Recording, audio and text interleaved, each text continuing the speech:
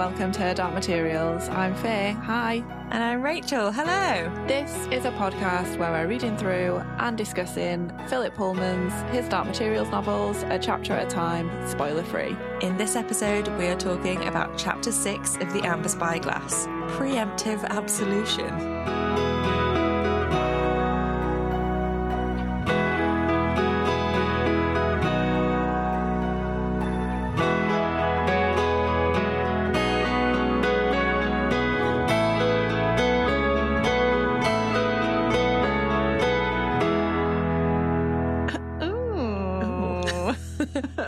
What could it mean? What could it mean?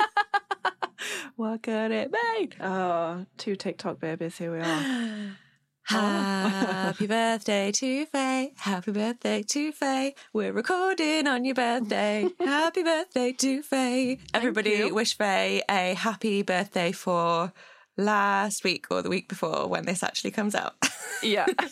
Yeah. For 10 days ago. Yeah.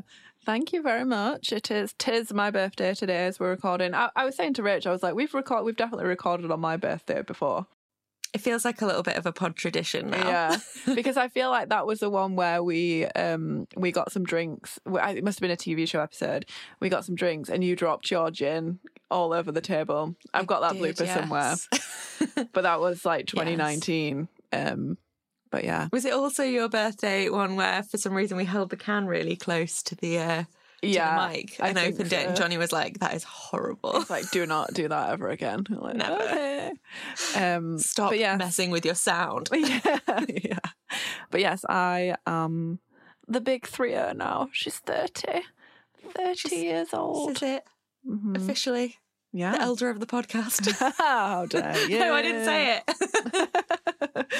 I don't mind. Like, I've had no qualms about turning 30. I think, like, most of our friends are already 30 or in their 30s. And so I've seen them go through it. And also, I'm kind of go through it. I've seen them go through it. No, truly, it was an ordeal for a lot of them. Yeah. I'm kind of like ready to say goodbye to my 20s because, like, you know, fresh start and all that shite. Mm-hmm. Bye-bye 20s. You were fun. But 30s are going to be me being hot and mentally stable. 30, flirty and thriving? Yes. Is that what she says in 30? Yeah, I've never seen it. But I always think of, me and Zach have been singing, there's an episode of Broad City where Abby turns 30 and Alana's just singing to her all the time going, dirty, dirty. So we've just been doing that for like the last 3 days. Nice. Nice. Well, you know, let me know how it goes. I'm a couple of years off, but all right, if she is. I'm actually a couple of years off. I'm so young, so full of youth, so in the prime of my life. Hey, I still get ID'd all the time. So I got ID'd by an Amazon delivery person, and I was like, "What is happening? What have I ordered that I need to know how old I am?" Usually I'm surprised you didn't roast me then, because usually when I brag about getting ID'd, Rach is like, it's because you dress like an 8-year-old boy. You do, but oh no, that's what it was. I was buying some spray paint from Halfords and he ID'd me, and I was just really like, it took me a beat to answer. You know how it is, where someone's like, "Oh, how old are you?" And I was like, 28. Yeah. Yes. I feel like I've definitely said this on the pod before, but I always, for some reason, when somebody says to me, like, because it's actually quite a rare question when you get a bit older, people don't usually ask how old you are. So when somebody says, "How old are you?" I always go back to 19. I don't know why 19 is my age. I'm 11 years older than that. And I'm like, no, I think about it and I'm about to say 19 and I'm like, no, I'm actually 30. My default is 27. When I was 26, I was telling people I was 27, and now I'm 28. I want to tell people I'm 27. I don't know. You have a thing. You're terrible with your age. I remember when you turned like 27 or 26, and you were like, "How old?" Like, I'm 27. I'm like, I'm pretty sure you're 26. Like, sure. It's because I feel like a timeless, ageless, like forest creature that lives in a cave and nobody really knows how old it is. Sure. It's just always been there. I mean, age is just a number, babes, you know.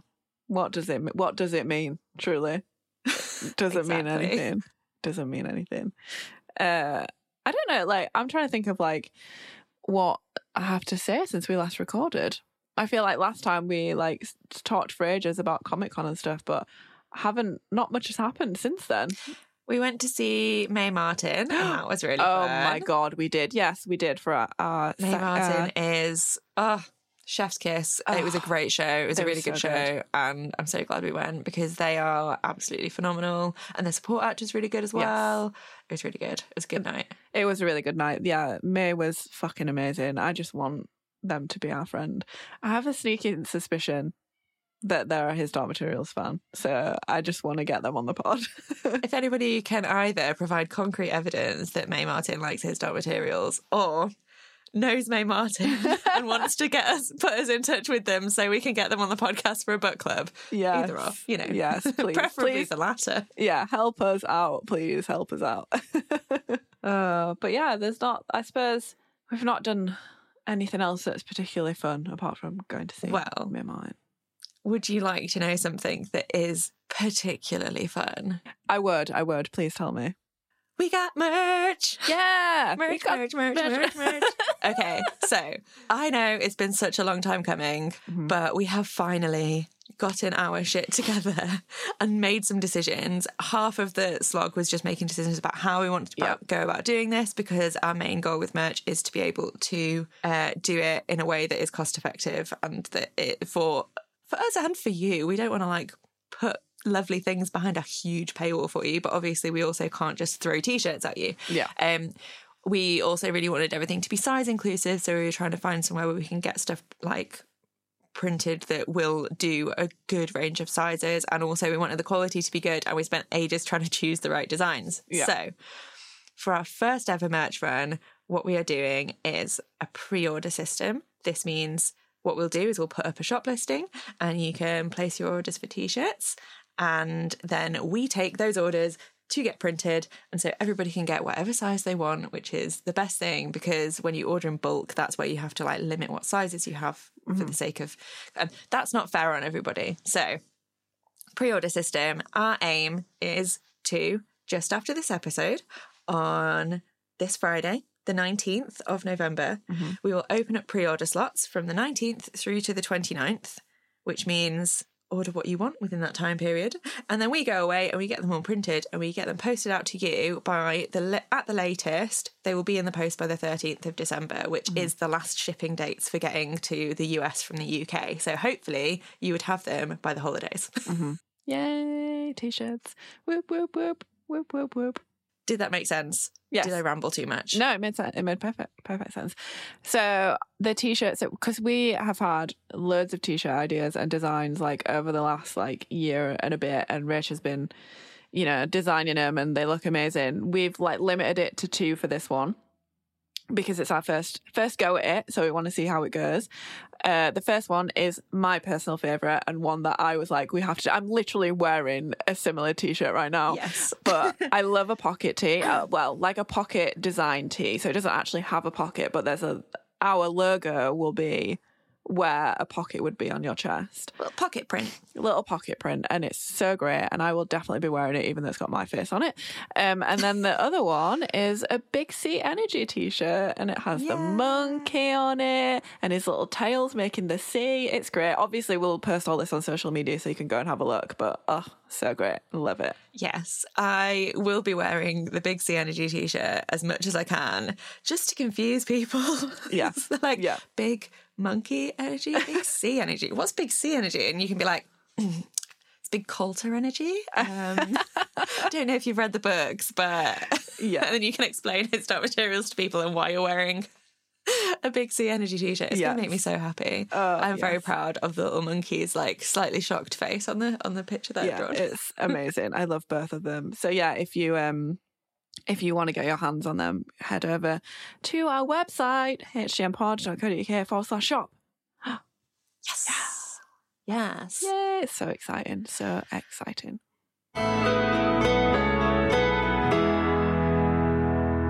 Hey, Faye. Hi.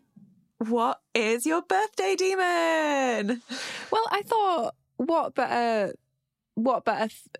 animal to be my birthday demon than my duck, right? Yeah, original.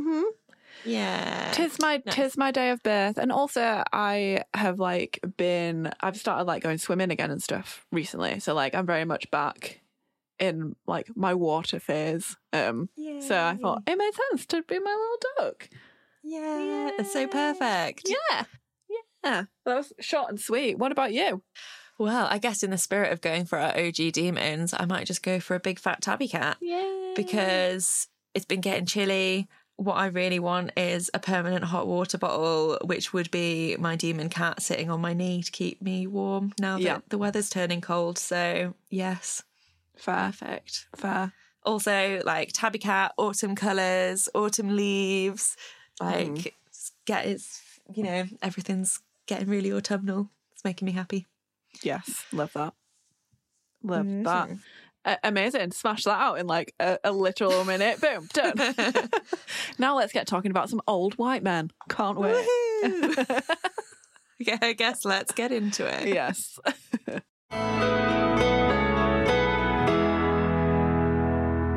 Last chapter, Baruch was attacked on his way to deliver the angel's messages to Azrael. We were introduced to Azrael's fortress and met Lord Roke, a Galavespian spy, who told Azrael how important Lyra is. Baruch was able to deliver the messages to Azrael before he passed away. Azrael sent out zeppelins and asked his alethiometrist to locate Lyra. In the dreamscape, Lyra and Roger continued their conversation. In this chapter, we spend a day sitting in on meetings with the Consistorial Court of Discipline, chaired by, speaking of failure, Father MacPhail. We all get a swift recap about Lyra and Will from Fra Pavel, and MacPhail and the boys decide to send an assassin after Lyra. Father MacPhail interviews a Bolvanger scientist who he sets the task of recreating the Azrael explosion. Back in the dreamscape, Lyra starts to feel as if she might be waking up. Oh boy. Ooh.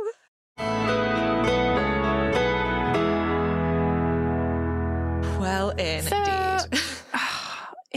Here we are in this chapter where I'm not going to lie, I fucking struggled. It's hard, isn't it? Being in a chapter with all old white men, no women, apart from the nuns. That's it. The nuns. No nuns. None. So, before we dive in to the sea of old white men, shall we talk about the little snippet? Yeah, I always forget this. Do you want to guess what the picture is first? Just a really old white man. No, it is actually a little lizard. I'll show you. I do like a lizard. Can you see? Wait, hang on. Oh yeah, nice. Yeah, classic lizard picture. That is the kind that you might get tattooed while on holiday. Exactly. Or that you might buy on a t-shirt while on holiday. Yeah, totally. Okay, do you want to tell us about the quote?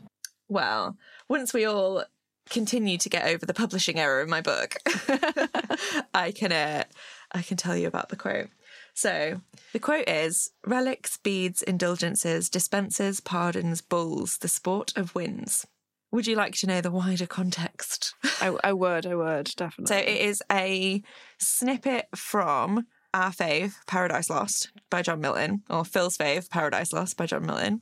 It's from the book 3, the third book, and is one of the most notable examples of something called the Paradise of Fools, which is, in the narrative of Satan's journey to Earth, a space is reserved for future fools. Milton also calls it the limbo of vanity, and it's specifically kind of targeted at the Catholic clergy and fleeting wits. So I will read you a little snippet, but this makes a really good amount of sense when we start getting into talking about the idea of this preemptive absolution that the chapter is named for. So, "And now St. Peter at heaven's wicket seems to wait them with his keys, and now at foot of heaven's ascent they lift their feet, when lo, a violent crosswind from either coast blows them transverse 10,000 leagues awry into the devious air. Then might ye see cowls, hoods, habits, with their wearers tossed and fluttered into rags, then relics, beads, indulgences, dispensers, pardons, bulls, the sport of winds. All these, upwhirled aloft, fly over the backside of the world, far off, into the limbo large and broad, since called the Paradise of Fools." So the vibe of that snippet is all these very pious people who have been using their relics and beads and praying and all of this kind of stuff, are on their way up to heaven, and St. Peter's about to open the gate, and then, oops, they get blown away into their own little paradise specifically reserved for the fools. Yeah, I think the idea is that it is this foolish thinking that you don't necessarily have to live piously, you can just apologise later. And all of these seemingly like frivolous things to do with like, oh, well, I'm a good person because I donated loads of money to the church. Yeah. Even though I also am like a horrible person that like, I don't know, murders orphans. I'm trying to think of something really awful. Cool. But I donated loads of money to the church and I said like 12,000 Hail Marys, so it's okay. Yeah. It's that idea of like the denial, I think, of like bad people saying that they're good people because they go through the motions of these things. Yeah. Or like the hypocritical nature of it, just assuming you're going to heaven because you've followed the guidelines even though you've not actually been a good person. And then that's the idea of that paradise of fools. Interesting. I think that's correct. Please, scholars, do correct me. I do my best with what Google will allow me and my very limited knowledge, but that is definitely the vibe that I got when I was reading about it. Yeah, that's really interesting. This whole chapter is like, I did struggle with it in terms of like, you know, it's basically a chapter of what we would hate in the TV show when like we were just with the Magisterium guys and we were like, ugh. But like when I read it, because I read the chapters twice, when I read it through without taking my notes, I was like, oh God, I'm not looking forward to doing this chapter. And then when I was making my notes, I was like, all right, yeah, it's a little bit more than like, I suppose what I'm giving it credit for, especially this idea around like preemptive absolution and all that kind of stuff. So yeah, I'm interested to talk about it. I feel like it's one of those chapters where Phil will, similar to, I always go back to thinking about the chapter with Asriel's PowerPoint presentation in the study, and all the scholars are just talking about all this stuff that we've only just picked the books up. It doesn't make any sense. It's loads of geographical facts and historical facts. And Phil is probably doing some really great world building in those things. But as a child reading it or as a cursory reader, you're kind of bored by it, so you don't pay attention. But then when you do a podcast about it, or when you choose to read the books in a more detailed way, you can pull things out of that and find a lot more interest in those boring chapters. 100%. And that's why it feels like hidden sneaky things, or put references in that if you go and research the reference, you're like, oh, interesting. 100%. I know, like, when I first read the books, like, not doing the podcast, I definitely would have skimmed through this chapter, and I wouldn't have looked into things I didn't understand. I would have just like skimmed over it and all that kind of stuff. And I would have thought it, like, I would have been like, oh God, like this is a really boring chapter. And like, yeah, it's just like, I mean, I could do with some more fucking representation in this chapter, but you know, like it's not as boring as one might see when you first read it, if that makes sense. Yeah, definitely. Sorry, my first note is I'm struggling to even start making notes because I know this whole chapter is just full of old white men. Yeah, I was the same. I sat down yesterday and I was like, okay then, and then I immediately got up and started doing something else. I was like, no, I've got to do it. And then the first thing we find out is that this whole palaver, this whole boring magisterial bureaucratic palaver has been going on for 8 days already. Yeah, fucking 8 hell. days. Jesus Christ. My question is, have we met Fra Pavel before? Or am I just thinking of the TV show? We've definitely met him in the TV show because is he the one that... He's ratty, right? Yeah, but the Boreal's like, ratty? Yeah. But have we met him in the books? I think we might have. Because I got confused, if you remember, because we were chatting about this off the pod a while ago, and I thought that we'd already met Father MacPhail, but we hadn't. And this is the first time we meet Father MacPhail. But I think we might have met Fra Pavel because he was there. Well, obviously we know from this that he was there when Coulter was torturing the witch. So I feel like his name did get brought up at some point. So there's a lot of random men's names in this chapter that I had to go back and look for. And I have a very interesting point for Demon Watch later on. On that note. Okay. But yeah, so I wonder if he was mentioned on the torture boat. If he was one of the guys that Serafina overheard chatting. Yeah. So, they're like, it's like witness statements and shit, isn't it? And like he's like giving all this information. It's a lot of consolidating what we already know and making sure that we now know that the magisterium now knows this, basically. Yeah, it's very much a case of like, okay, there was probably, I don't know this for sure. I could quickly Google it, but maybe I will. Who knows? But there was probably a few years in between the subtle knife and the amber spyglass, right?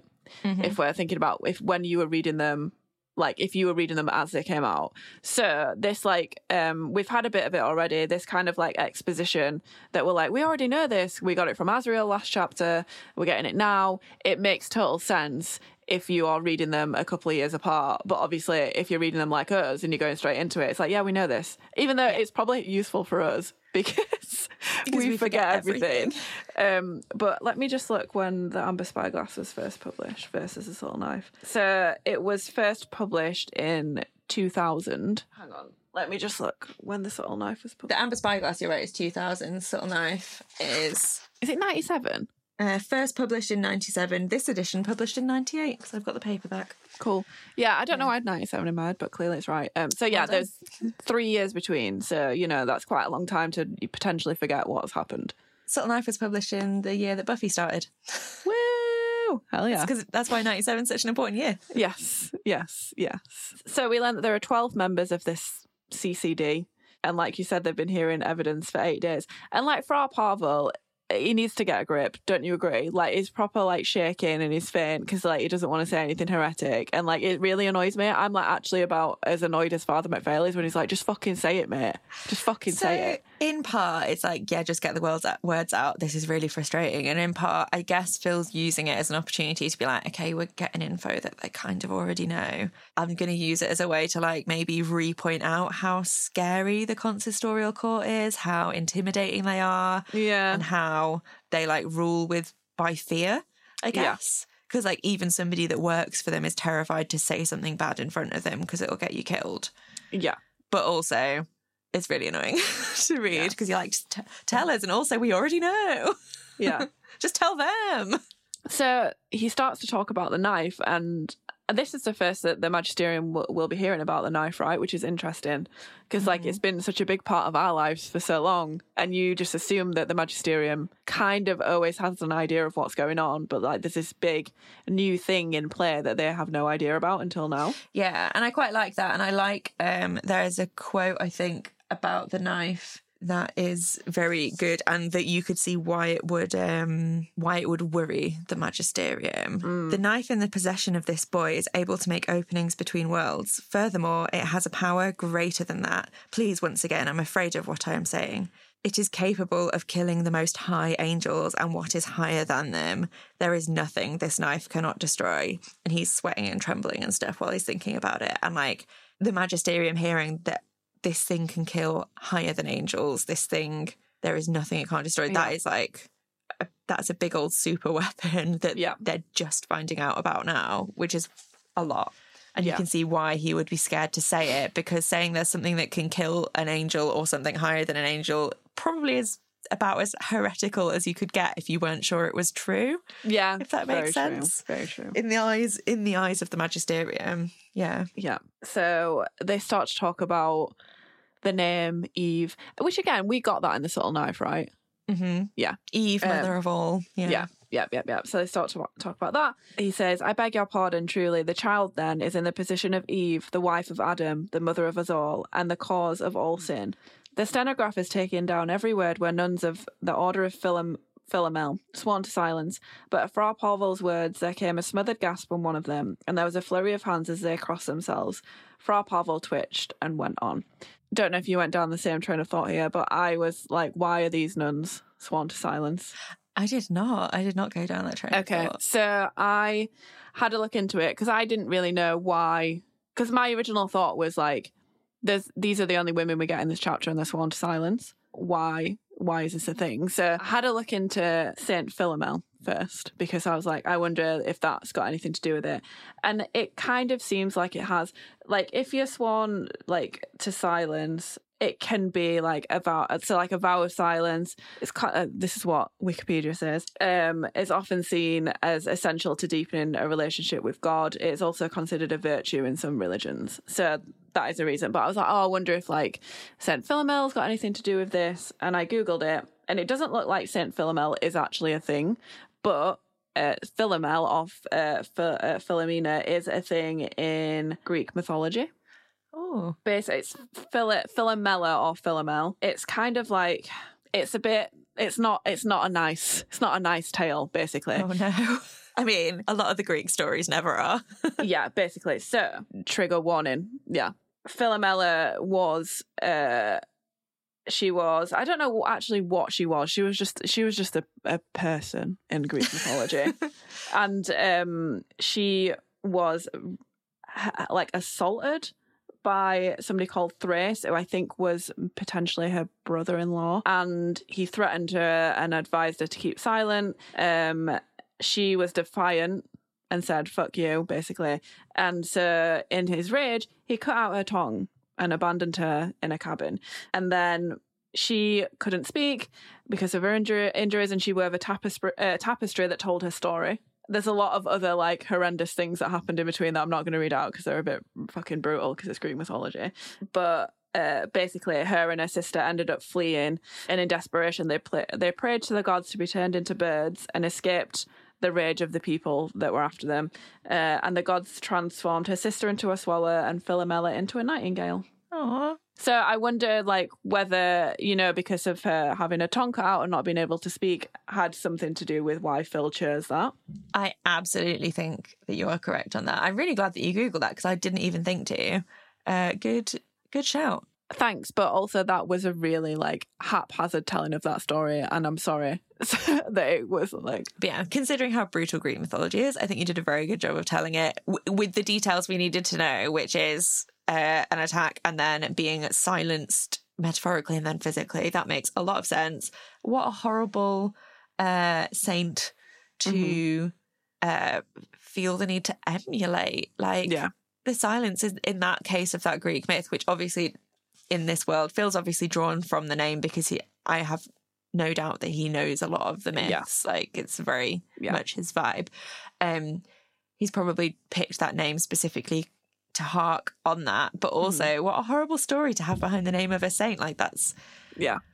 Martyrdom's such a weird concept. No, it really is. Like... It really is.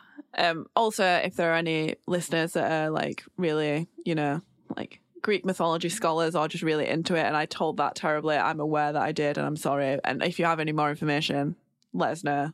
I is not a Greek mythology scholar. Yeah, silent nuns. I mean, it's nice to have some women in the room. I didn't like the contrast between all these like outspoken white men who are like just fucking free to like fucking say whatever they want because it's their court and it's their area, and then having the juxtaposition of having the only women in the chapter being silent. Like I don't like that at all. And the one thing that shocks them that they've heard so far, considering how brutal the magisterium is that they said the name Eve, and they've said that she is Eve, and they're like, and then crossing themselves and stuff, and it's like, again, we've said it once, we'll say it again. Can we all please stop blaming Eve for everything? Oh, I know. Can we all please stop saying, like, I have so much hate for the religious rhetoric that is like, yeah, that's the reason that women have periods and have pain because of Eve's first sin. Like, you're all just being punished because you're all... fuck off. Yeah. And it's just like, or like, oh yeah, the reason that everybody in the world is bad is this one woman had one bite of an apple, and just because she wanted to know a bit more, because she was having knowledge kept from her by the person that was in charge. Like, let's not. Can we stop with all the Eve hate, please? It's fucking gross. Ugh, grim. Yeah, not cool. So, Lyra is Eve. Nuns gasp. I really want to make the no nuns none joke again because I've recently been rewatching What We Do in the Shadows. So great. I love it. And then we get a little alethiometer prediction from Fra Pavel. Can I just ask, sorry to interrupt, can I ask a quick question about this before you go into it? So it says, please remember the alethiometer does not forecast. It says if certain things come about, then the consequences will be. Is that true? Because we have seen Lyra ask the alethiometer very specific questions like, is Will's mum okay? Where is Lee? And she's always got answers, like concrete answers. They're present tense answers. So the alethiometer is saying, you can ask, is Will's mum all right? And it can be like, yes, right now she is. Because it knows that right now she is. But it couldn't say, will Will's mum be all right? And they would be like, potentially I could see the alethiometer being like, if she stays put, then yes, she will, or something, or like not giving a really clear answer because it's future and nobody knows. I think maybe that's what they're saying is like, right, you can ask a present tense. It's like, yes, there is a prophecy about Lyra. This will only come to pass if X, Y, Z, if these chips fall into place or something. I don't know. Well, anyway, sorry, carry on. You were going to say something. Basically, I just want to read a paragraph and a half because there's his little prediction and then also a really lovely description of some dusty stuff. Dusty stuff. Please remember, the alethiometer does not forecast. It says if certain things come about, then the consequences will be, and so on. And it says that if it comes about that the child is tempted as Eve was, then she is likely to fall. On the outcome will depend everything. And if this temptation does take place and she does give in, then dust and sin will triumph. There was silence in the courtroom. The pale sunlight that filtered through the great leaded windows held in its slanted beams a million golden motes. But they were dust, not dust, though more than one member of the court had seen in them an image of that other invisible dust that settled on every human being, no matter how dutifully they kept the laws. I just love it. Like every time I see dust, like, you know, sunlight streaming through a window and dust floating around, I do think about dust with a capital D. Yeah. And I love Phil going, it was dust, not dust. It was dust, not dust. It was little D dust, not big D dust. Big D dust. Oh my God. Not dust with a big D energy. Dust with a little D energy. Please don't. I'm just breaking Faye. Oh God. Yes. Yeah. No, that's a nice quote. Definitely. I like that.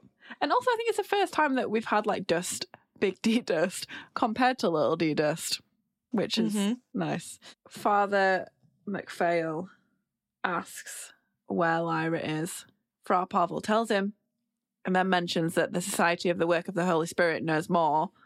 But again, he's scared to say it because it would be dangerous to get caught in between them, but even more dangerous to hold that information back. The president tells him to keep looking into where Lyra is / what the other branch are doing. And also, I got like, it's a little while before you realise that Father MacPhail is the president, right? So I was like thinking that Father MacPhail and the president were two people for a little bit. Yeah. Yeah, there's like a nice full description, which I am very excited for, of Father MacPhail.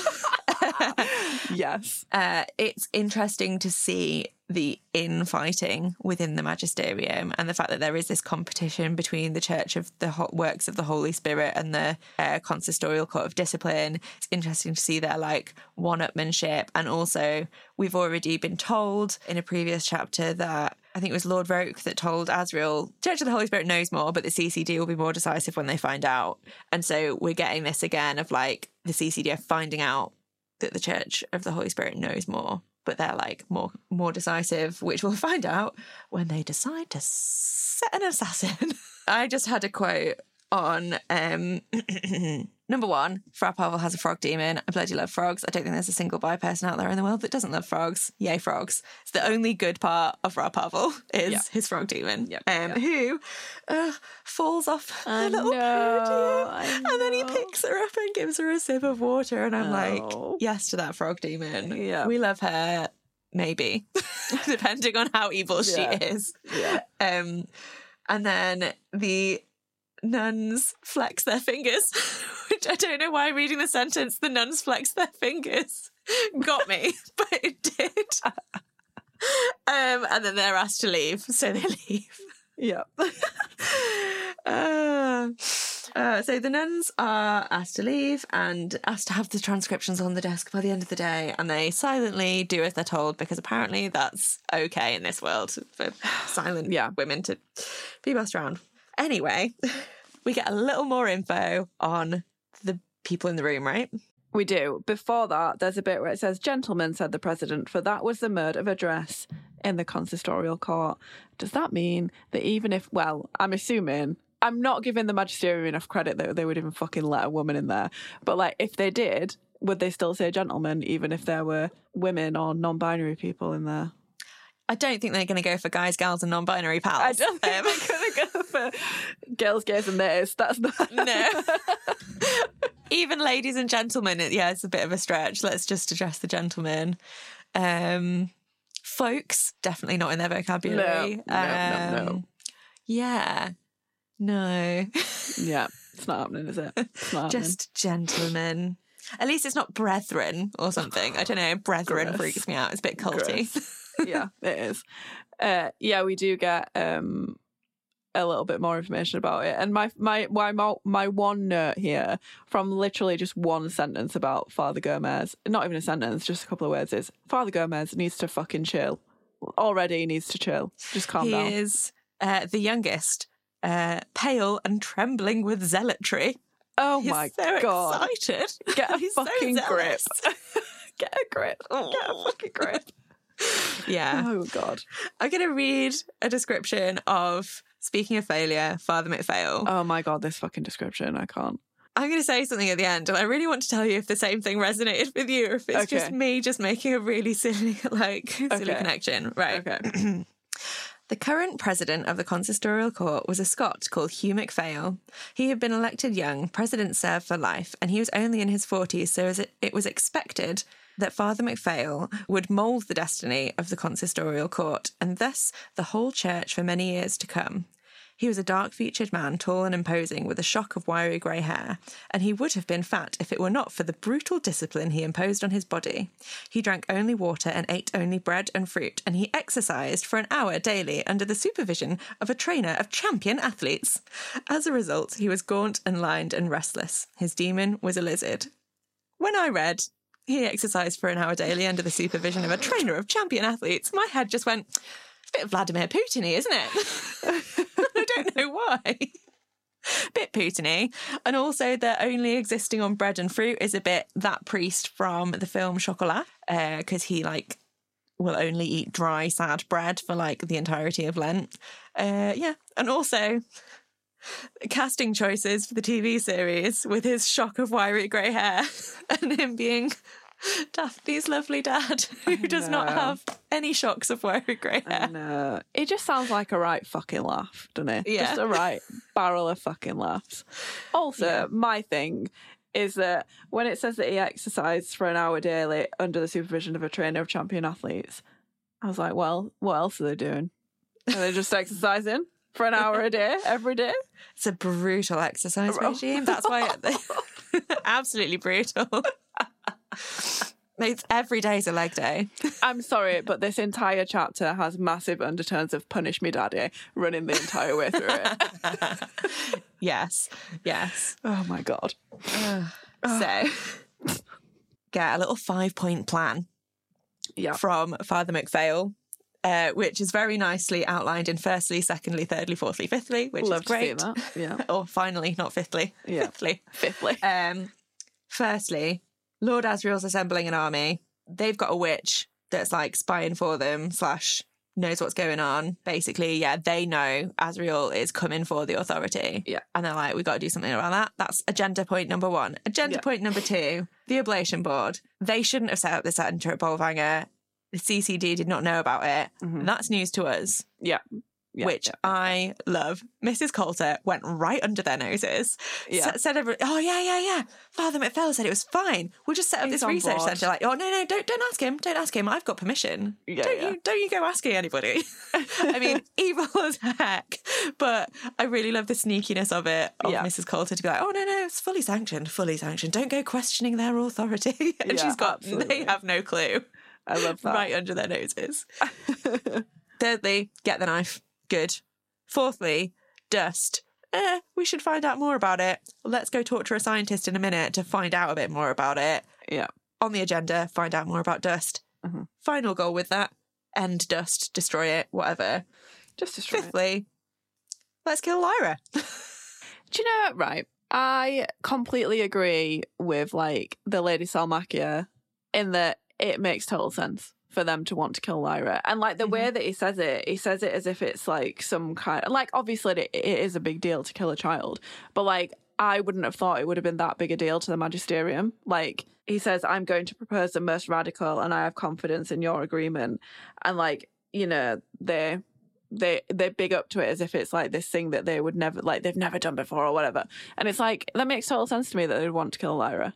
I don't find that piece of information shocking whatsoever. What I don't find shocking is that they're not adding anyone else to that list. Because later in the chapter, Father McPhail says, follow the tempter, not Lyra. The tempter, she will lead you to Lyra. Why are we not killing her? Because if Lyra is tempted, everyone will fall. Why aren't we killing the tempter and Lyra? I'm just saying, they could have a more harsh approach.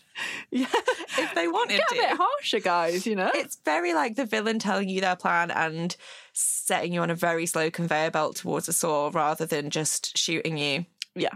You know? Yeah. It's very... So we're going to have this very one specific plan. I mean, they are also doing a million other really horrible, brutal things, and they're very bad. But, yeah, why aren't they saying kill it, like, you know, kill them both? Get rid of anybody that looks like they might tempt her? Like, we're trying to save the world here, folks, or we think we are.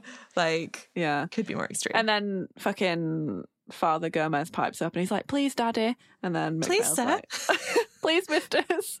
Please, misters. I've been training my whole life for this. Pick me, Daddy, pick me. Yeah. Sorry, I'm going to stop saying Daddy at some point. I'm not. She's not. It's never going to stop.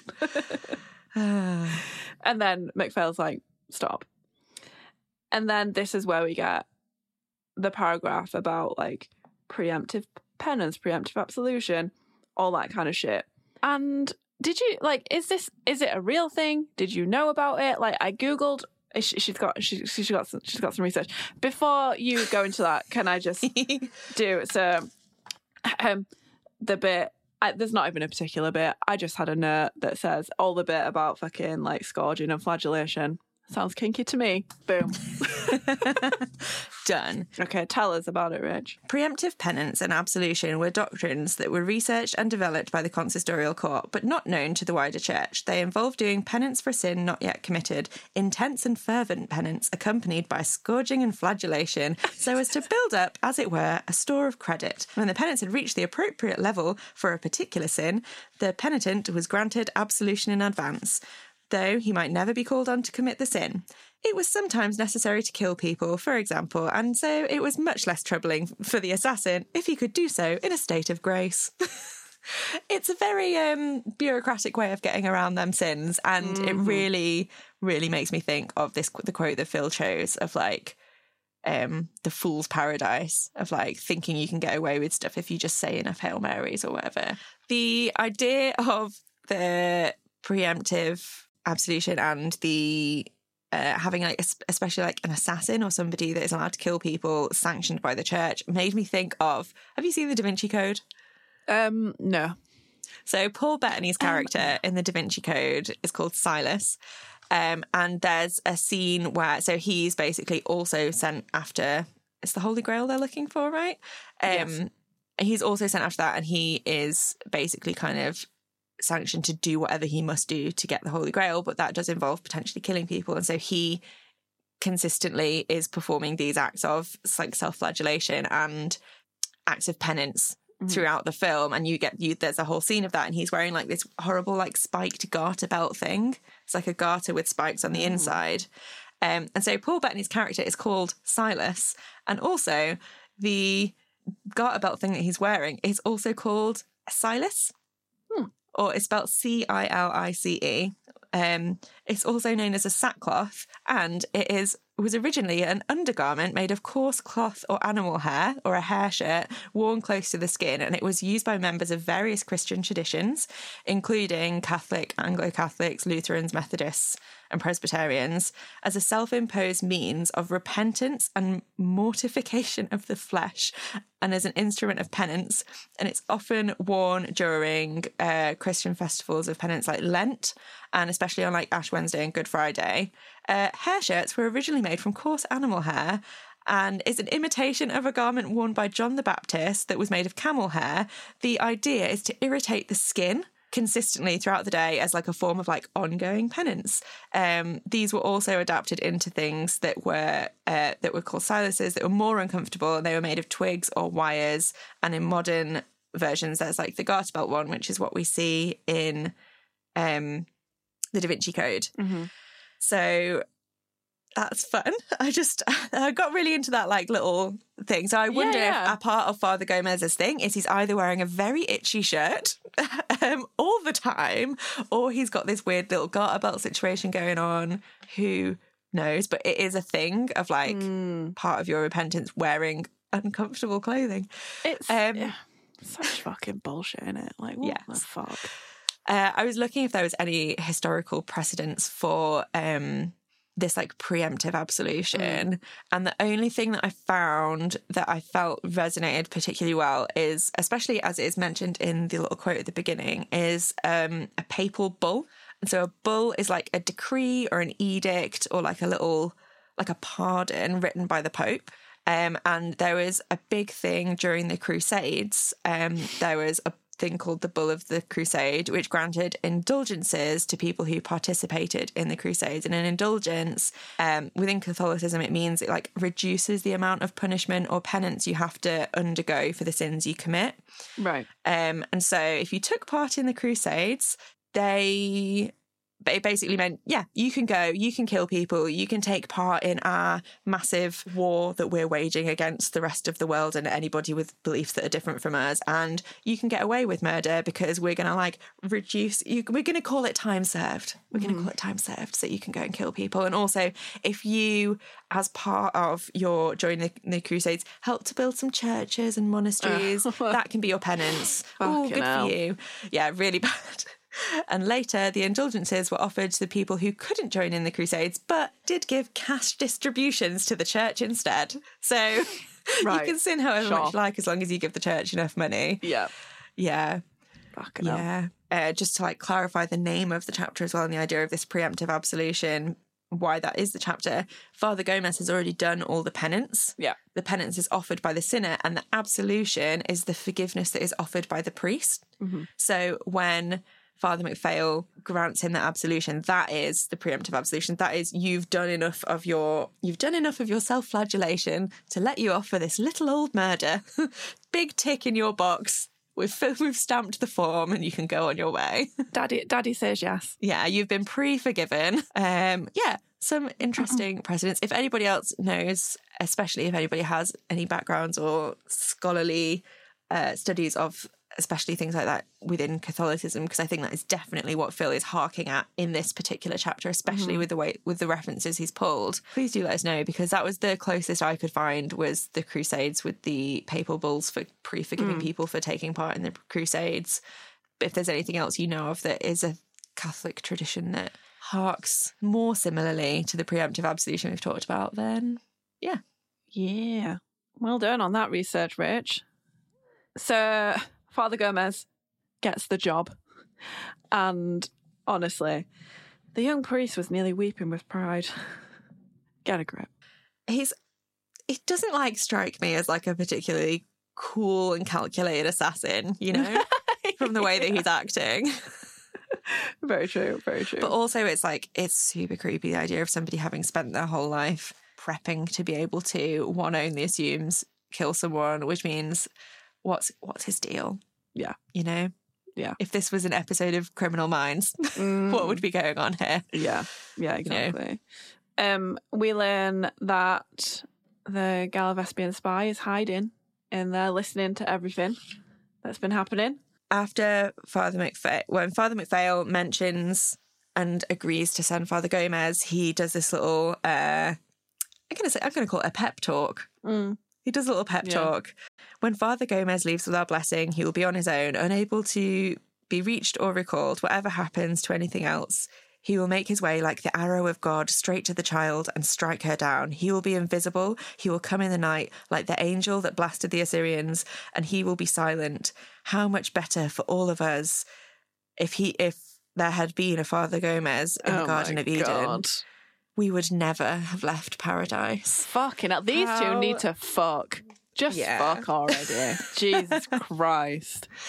The thing that pricked up my ears was this whole the angel that blasted the Assyrians, and I knew that Phil being Phil, it would be a biblical reference, and it is a biblical reference that is also mentioned in a poem by Lord Byron.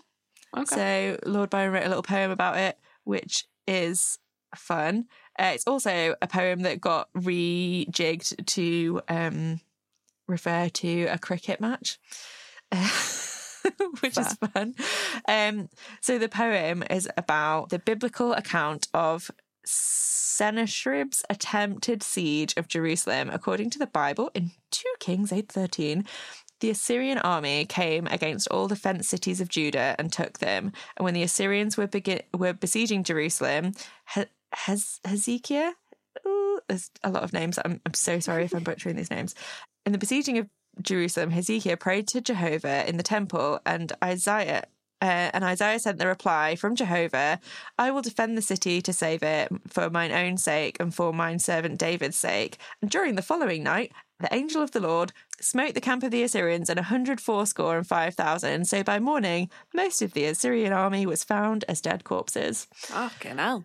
So it's just this angel shows up and just wipes out an entire army as part of this thing. And apparently silently, and like they just like they were all ready for this big old battle in the morning, and everyone wakes up and then they look out and they're like, oh look, the besieging army, everyone's dead.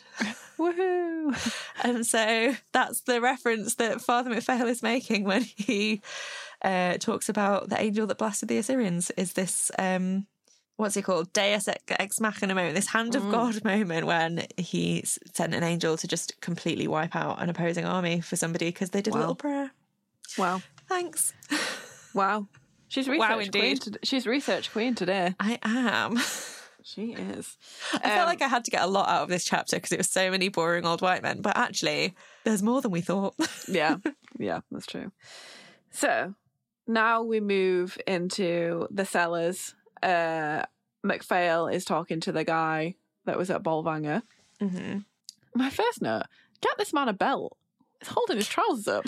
I think it's so that when they pause between torturing him, he can't end his own life. Yeah. That's exactly what I thought too. Yeah.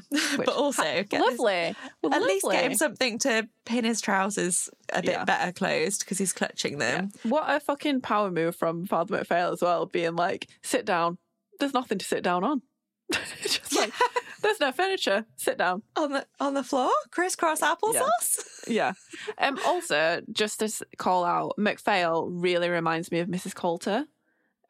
Like, he seems to be able to like charm people really easily and like manipulate people in that way, because like this guy has clearly been tortured and he's clearly probably gonna get tortured some more, but like Father McPhail like manages to like talk him around to like doing whatever he wants him to do. And I know that this guy will have a fear of the church as well, but yeah, he's very Coulter-esque in like how he like charms people. It's very the soothing balm after the like horrible event. He's coming in and he's being this like friendly, encouraging, like the good cop, bad cop. He's coming in and being a good cop. He's coming in and being a little bit sickly sweet, especially towards the end when he's like offering to set up an entire like lab for this guy and be like, anything you need, just tell us. And it's like, this guy has probably been really badly tortured. Yeah. There's probably a word for the contrast that I can't think of.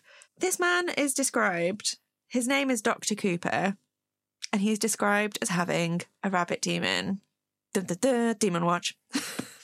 When I first read Rabbit Demon, I was like, oh, cool, I'm going to have a flick back through the Northern Lights and find out if we met a doctor with a rabbit demon. Nice. When Lyra was at Bolvangar. We do not. The people Lyra interacts with at Bolvangar, the doctor who takes her measurements and is like testing her for dust, he has a moth demon. And then the 3 men that she is found by that put her in the silver guillotine, they have a badger, an owl, and a baboon. However, note, when Mrs. Coulter, it is the 3 men that Mrs. Coulter is talking to in the room that Lyra is eavesdropping on. Mrs. Coulter does refer to one of them as Dr. Cooper. Oh. So, has Phil forgotten what demons these people Maybe. had? Or was Dr. Cooper a fourth person that left when Coulter left and we didn't really know because Lyra couldn't see what was happening? Has Phil just been like, doesn't really make sense for a badger, owl or a baboon to be in this like torture scene. We want an animal that's a bit more like timid to like reflect that. So I'm just going to hope that nobody remembers that I already mentioned Dr. Cooper and that I never mentioned a rabbit, and I'm just going to give him a rabbit. Yeah, maybe. Maybe he was just like, I don't like that. I'm going to change his demon. Yeah. Yeah. It's interesting. Or it could be that Dr. Cooper left the room. I only re-skim read the Bolfanger chapter, so I could be wrong, but I was like, oh, hey, no rabbit demons that Lyra's interacted with at her time at Bolfanger, and then, oh, hey, Dr. Cooper, you're mentioned in both chapters. What's happening now? Yeah, that is interesting. Mm-hmm. I mean, like Phil had no issue with changing Mrs. Coulter's hair colour, so I don't see why he would have an issue with changing the demon. But yeah, that is interesting. Yeah, we're like taken all the way back to book 1 here, like about when they nearly severed Lyra, just reminding us of basically everything most things that have happened in all the books. Mm-hmm. And they were told that like we said earlier, they were told that the program had CCD approval when it didn't. I was going to say, he's so very sorry. He's like, we never would have even dreamt of doing it if we didn't know that we were allowed to, Daddy. Yes. And MacPhail wants to know what the source of the energy that made the Azrael explosion is and how that came about. Mm-hmm. Also, this bit really made me laugh. Dr. Cooper swallowed. In the intense silence, a drop of sweat fell from his chin to the concrete floor, and both men heard it distinctly. It just must be really embarrassing for him. It's just that moment when you both look and then your eyes meet and you both know that you both know, but neither one says anything. Yeah, exactly. How awkward. And then he says that, like, oh, there was this one guy that said that, like, the energy, like, came from, like, a powerful ambaric current, but nobody took him seriously, blah, blah, blah. I was like, babe, you should have paid attention to this guy, and he died in the attack, so he dead. Father MacPhail is on it. This is where he gets really super friendly and he's like, oh, don't worry, like, have courage. We need you to be strong and brave. This is a great work. You'll have everything you need. What do you need? Give us a list of furniture you want. You'll have a pen and paper and everything. You'll be so comfortable. Please just tell everyone what you want. We just need you to recreate these experiments. We need to know. He says, it's a great task, Dr. Cooper, and you are blessed to be entrusted with it. Give thanks to the authority. And Dr. Cooper's like, I do, Father President, I do. This is what I mean about him being like Coulter, because it says, grasping the loose waistband of his trousers, the philosopher stood up and bowed almost without realising it again and again as the president of the consistorial court of discipline left his cell. I can imagine somebody doing something similar with Coulter. Yeah. I mean, I would definitely bow to Coulter. What? Who? Mommy? Sorry. Mommy? Sorry. So we now move to I'm going to call him Chev. Aw, little Chevy. Chevy the spy in Geneva, and he's meeting the Lady Salmakia. Love to see her. She's great. And it's dangerous for them because they can get attacked by, like, cats and dogs and stuff. I think it says that, like, the Lady Salmakia had saved him from a dog before, and it's just great. I love her. R.I.P. Justice for Stray Cats, because there's more than one prowling cat had met its death at the hands of the Galavespians. And I'm like, okay, like, yeah, don't eat tiny people cats, like, not cool, but also poor cats. Yeah, that's true.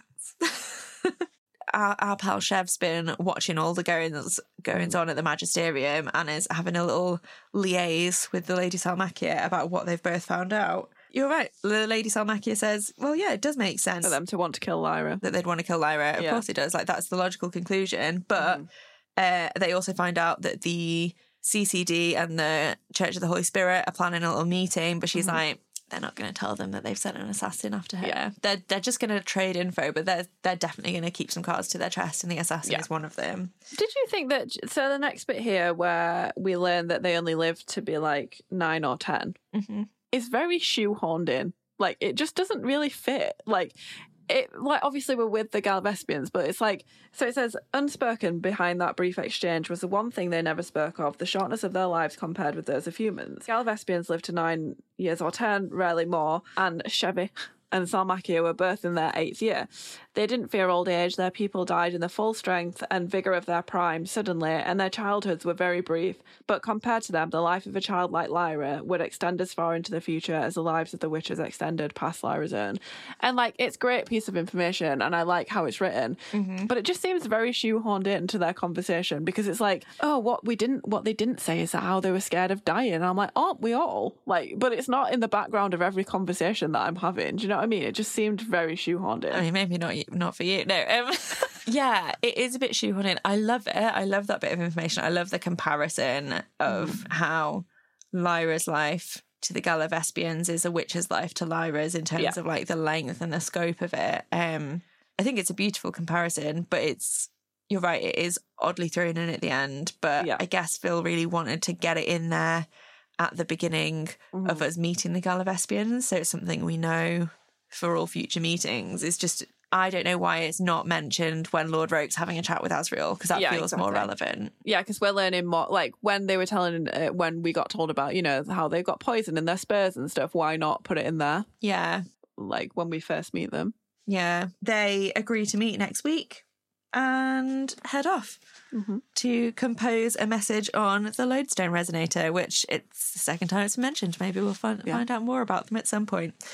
While our pal, the Chevalier Talise, I think Chevalier is a title. I think it's like general or like thing. Yeah. It says the Chevalier, doesn't it? Yeah. So when our pal Chevy was meeting Salmakia, the President and Father Gomez had a chat.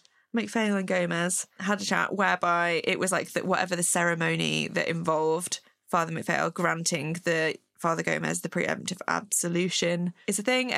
It would make his murder of Lyra no murder at all.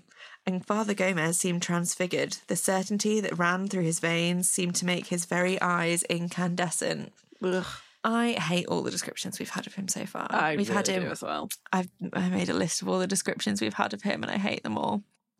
So he's pale and trembling with zealotry, and after the dust speech, his eyes are blazing and he's nodding passionately. Ugh, fucking gross. And like just all of these descriptions of him just being really like a man on the edge is like, I would be scared to meet him in a dark alley. From the frequency that he is vibrating at is not okay with me. It's just gross. Like, that's the word I have for it. It's just gross. Like, ew, get a fucking grip, man.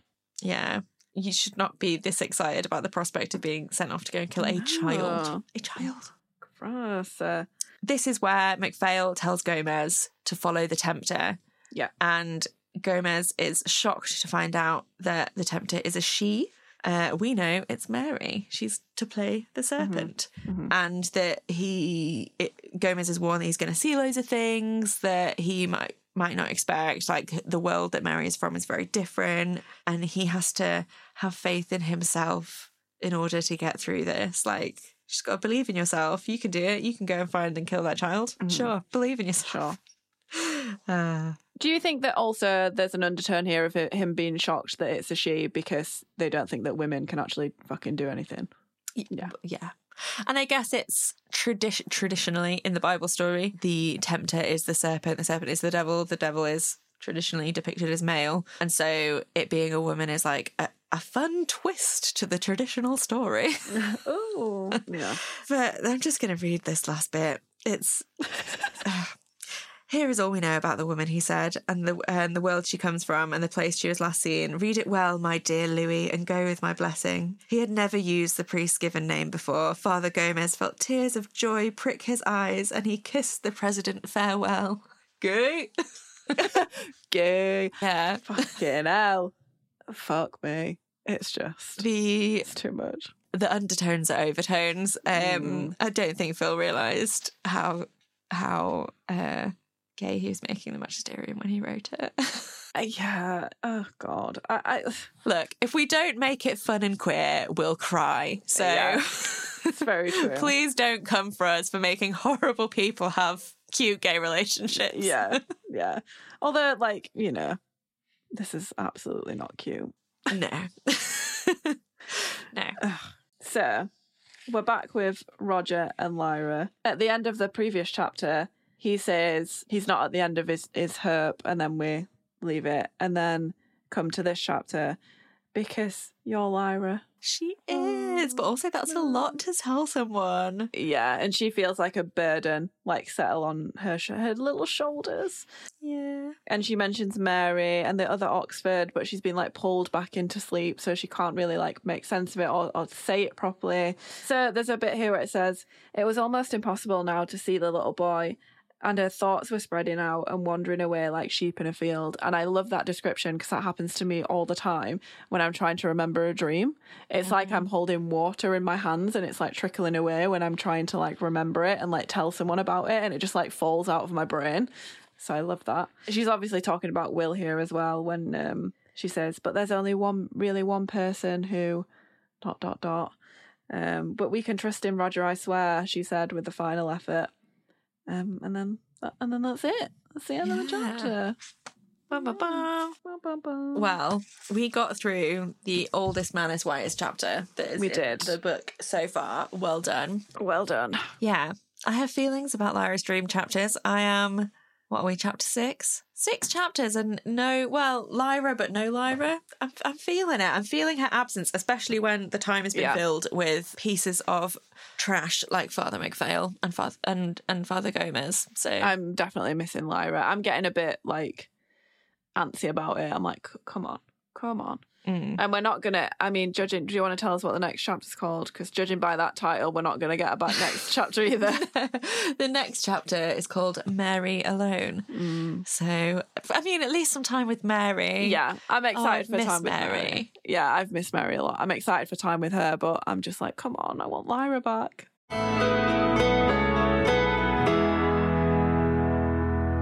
So do you have an award to give out this week? I do. Mine, I mean, fuck all the magisterium, obviously. Mine is for the Lady Salmakia. Yes. Because she seems like a fucking badass. Like, she saved Chevy from the fucking stray dog or cat, and she is seems very practical, very much like, yeah, that makes total sense to me that they'd want to kill Lyra. And I just like her. I just like that about her. I'm excited to see more of her, hopefully. Nice. Mm-hmm. What about you? I'm going to give my award to some of the only other women in this chapter. It's to the nuns. Yes, nuns. Yes. Some. Yes, nuns. Yes, nuns. I mean, they are working for the magisterium, which isn't very cool. But my hope is that after they have flexed their fingers and gone off to their priory together, that they will find the love of their sisters and just make it work, you know? They did do some finger flexing. They're ready. Yeah. So sisters doing it for themselves and hopefully for each other. I have a lot of hope for these nuns. Yeah. I can only wish them the best going forward, and that they realise that these priests that they have been serving are not worth it. Agreed. I just hope for them that they, like our pal Mary, find the true path. Yes, and become big gay nerdy scientists, just like our pal Mary. That's what I want for them. Agreed. I think that would be a great journey for them. Yes. Absolutely. Yep. There we go.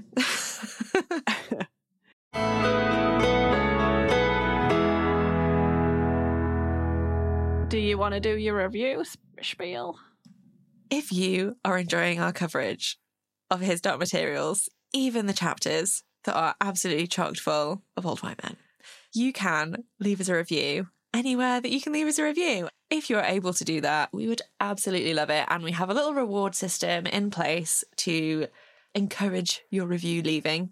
If you screenshot your review and send it to us at herdarkmaterialspod@gmail.com, that email with your screenshot counts as your entry into a prize draw. When we get 50 entries, we'll pull out 10 names, 10 people will get some super cool bookmarks, and one person will get the up-to-date sticker and bookmark merch pack that we have going. So get your reviews in. We've had quite a few in recently, and we really love it. Not only do you have a reward in place if you leave a review, potentially, it warms our hearts and it really makes does. us very, very happy. Yeah, say nice things, give us 5 stars. If you can't review us or don't want to, you can shout us out on social media, tell a friend about us, help us grow a lovely community. We love to see it. It's great. Yeah. A final note about merch. Go to our socials, go to our shop, find all the info you need about merch there, big it up, share it with a friend. T-shirts. Get a loved one to order it for you for Christmas. And yes, if you celebrate, that is. And if not, just get one anyway. Yeah. Do it. Rep your HDM love with our cool new T-shirts. Oh my God, we did it. Yay, we did it. We did it. Yeah.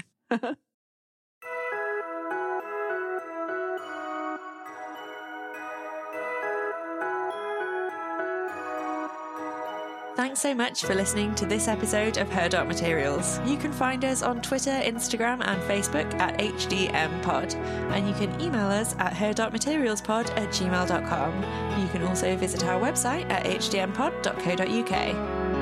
If you want to support us, you can become a patron at patreon.com/HDMpod. We also have a shop where you can buy merch, including t-shirts, featuring all original artwork from Rach. You can find it at hdmpod.co.uk/shop.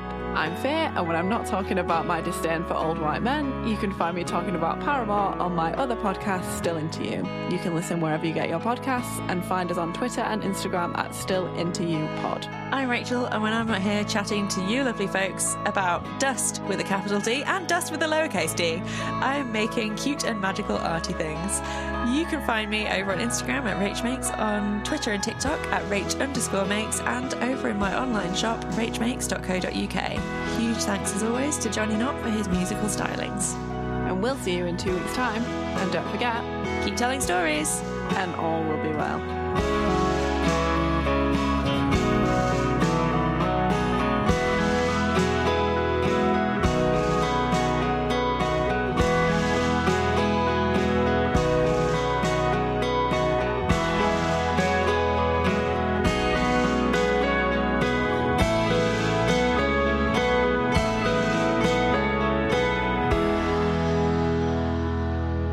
Happy birthday to you.